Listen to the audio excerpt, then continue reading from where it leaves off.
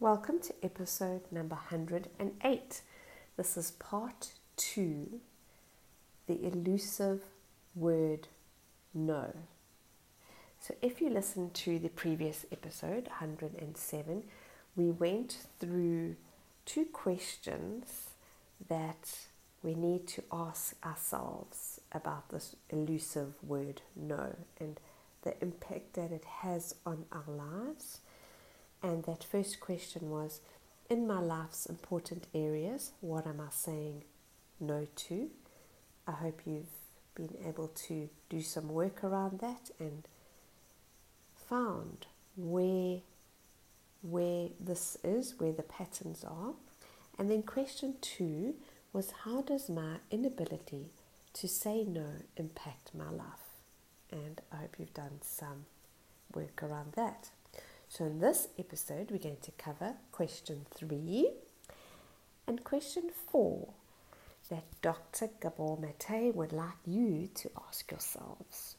So question 3, what bodily signals have I been overlooking? What symptoms have I been ignoring that could be warning signs where I pay conscious attention? And if you know Dr. Gabor Mate or some of his work, he has written another book called When the Body Says No. So this is very much linked in with that, this question that he's just posed. And this question it requires you to take an inventory of your body. So, some of us are too much in our head and our brains rule us and our thoughts, and we lose touch with what's happening in our body. We're ignoring it because we don't want to feel the things that we're feeling. So if you can, maybe every day or once or every week, check in with your body and do a scan and get some information about what is going on in your body. So you could, some of the symptoms that you possibly are getting are fatigue or persistent headaches or upset stomachs, lower back pain. And then you need to ask what unsaid no these might be signaling. So see when you're not saying no to what you need to be saying no to, your body is saying it for you, and you need to be aware and in touch of what's happening in your body. And that will guide you to have this awareness and actually realize the impact that it's having on your body. So that is another great question to ask yourselves, and start getting in touch with what's happening in your body when you are denying yourself because you are saying yes to everything. And he actually has this lovely little sentence in this part of the book with this particular question. And he says, for some people, this question is an essential backup measure because their self-denial has become so normal that they might not be able to identify an unsaid no.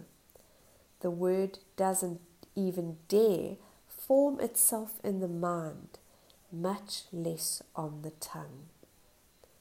So we're so programmed and so exactly that in self-denial of how we're feeling and not putting ourselves first, that we kind of suppress and squash down all these feelings. And this is what he's saying, is we need to be aware of the consequences that not living our authentic self for fear of all the things we fear, it has an impact on us. The 4th question, what is the hidden story behind my inability to say no? And I'm going to read some of this part of this chapter because he writes so beautifully and it just makes so much sense. I hope you don't mind. It's going to be a bit scripted because I am reading from the book. And remember, this is the book called The Myth of Normal by Dr. Gabor Mate. So what feeds our habitual pattern of denying our no is what I call the story. By this I mean the narrative, the explanation, the justification, the rationalization that makes these habits seem normal and even necessary. In truth, they sprout from limiting core beliefs about ourselves. Most often, we are not aware that they are stories. We think and act as if they're true. So it's like our limiting beliefs where we actually believe they're true. And when we can look at them from a different perspective, they're not true. And this is exactly what he's saying to us here. So, sometimes we just get it. We just go, well, we just, we answer something about, and just as just an example, we say, well, you know how my mom is. It's just easier to say yes than to go through the hassle of saying no and living with the consequences. And that's why this becomes the story. It's just easier to just say yes. So when we look further into that, these are some of the examples of familiar stories that we tell ourselves. Saying no means I can't handle something. It's a sign of weakness. I have to be strong. I have to be good to deserve being loved. If I say no, I'm not lovable. I'm responsible for how other people feel and what they experience. I mustn't disappoint anyone. This is one of my favorites. We are not responsible for other people's feelings. That is their job. That is their journey. I get this a lot with my clients. So I'm going to repeat that. When we think I'm responsible for how other people feel and what they experience, I mustn't disappoint anyone. No. Next one. I'm not worthy unless I'm doing something useful.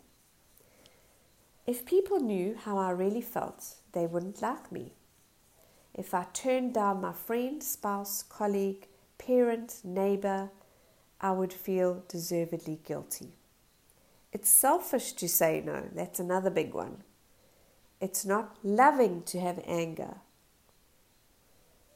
We absolutely can have anger. It's just, I've done another podcast on healthy anger not so long ago, if you want to have a listen to that one. So these are the stories that we tell ourselves, and you need to, do any of those resonate with you? Is that one of your beliefs that you go to, or your story that's why you can't say no? Think about that. You can go back and make a list of those examples and see which is it that you are holding on to that you just can't let go. And it will be to the detriment of yourself and your life. And at the end of the day, it does manifest in the body and will cause you some kind of illness on some level if you continue to do this. And on that note, I'm going to share something with you that I read about. In a hospital, they were talking about Asperger's disease and patients that came in with that disease. The nurses that worked in the hospital were able to tell which patients had the disease and which did not, without any tests or anything being done. And the only reason they could do that, and it was like 99% they were accurate, 99% of the time, they said the patients that came in that never complained, that were friendly and polite and enduring of what they were going through, they are the ones that had the disease. The patients that came in that were rude and ugly and had their say and told everyone how they felt, they did not. And that is true reflection of when you are not your authentic self, when you don't show how you're feeling and how you are suffering and you cover it up to be nice, to not upset other people, those are the ones that had the disease. So I want you to really think long and hard about these podcasts that we're doing now on this elusive word no, and how it can so detrimentally impact your life. We're going to finish off part 3 in the next episode. And I'm going to leave you with these 2 questions, and I will just repeat them for you. Question 3, what bodily signals have I been overlooking? What symptoms have I been ignoring that could be warning signs were I to pay conscious attention?